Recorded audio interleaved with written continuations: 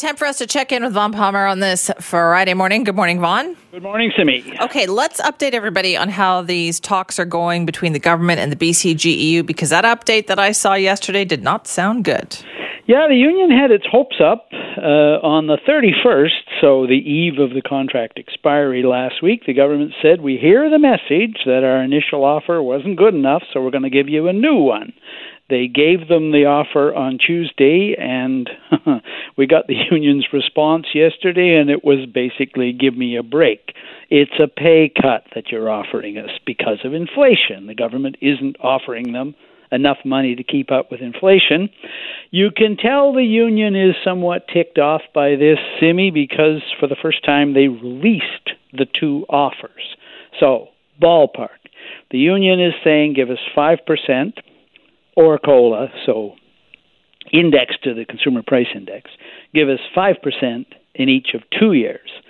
And the government has come back with an offer that looks an awful lot like what the unions took the last time when there was no inflation. It's 1.75% in the first year of a 3-year deal, 2% in the second year of a 3-year deal, and 2% in the third year, plus a couple of sweeteners. One would be a 25-cent an hour increase for low-wage redress for the people at the lower end of the pay scale. Yeah. Everybody would get it, but it would have big impact at the lower end. And a $1,000 signing bonus. The union says, hey, with these tax rates, the government's going to get a big chunk of that back because of income tax. It's taxable, right? Right. So, but I also don't understand. This is a bad week to be doing this, to kind of be lowballing the BCGEU when all the news and lots of people are very angry about some of the pay hikes that cabinet ministers gave themselves. That's right. I mean, first of all, the union points out that MLA pay increases are indexed to inflation, so why the hell shouldn't they be?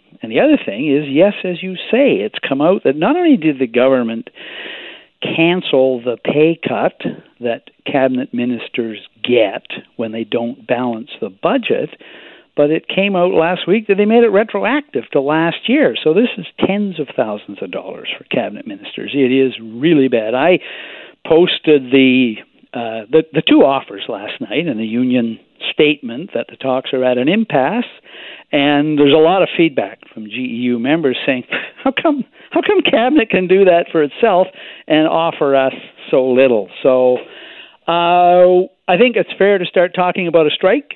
The union had a statement to its members last night.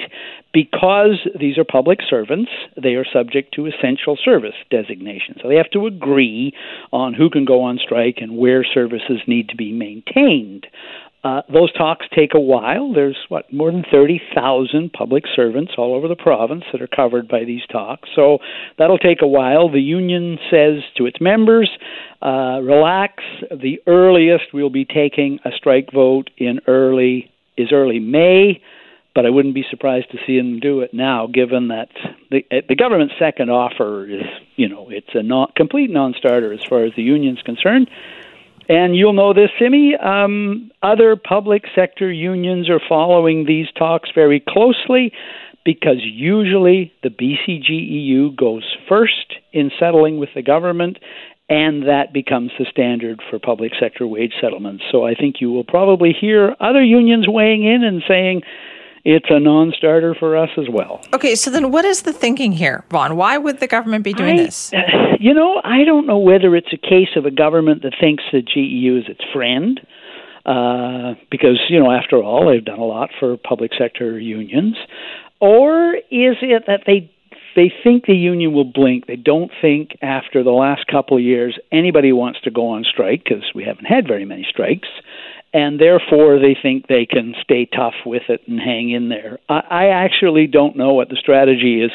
It strikes me that inflation has changed the way we look at these things, and this is the highest inflation rate we've had in 30 years. The other thing may be, Simi, that the provincial New Democrats believe that inflation will decline all by itself. I don't know if it will. And if I were signing a labor contract, I don't know whether I would take the word for that. I'm already hearing talk, Simi, that maybe the way through this is a one-year deal, which would be, from a management point, a nightmare, because you'd be straight back into talks next year. But if we can't agree on what the inflation rate is going to be, we do a one-year deal. I believe there was a one-year deal in Vancouver with the mechanics in the bus system already, where they just said, okay, 5% for a year, and we'll talk to you next year. That might be the only way through this. Interesting. All right, Vaughn, thank you. Bye-bye.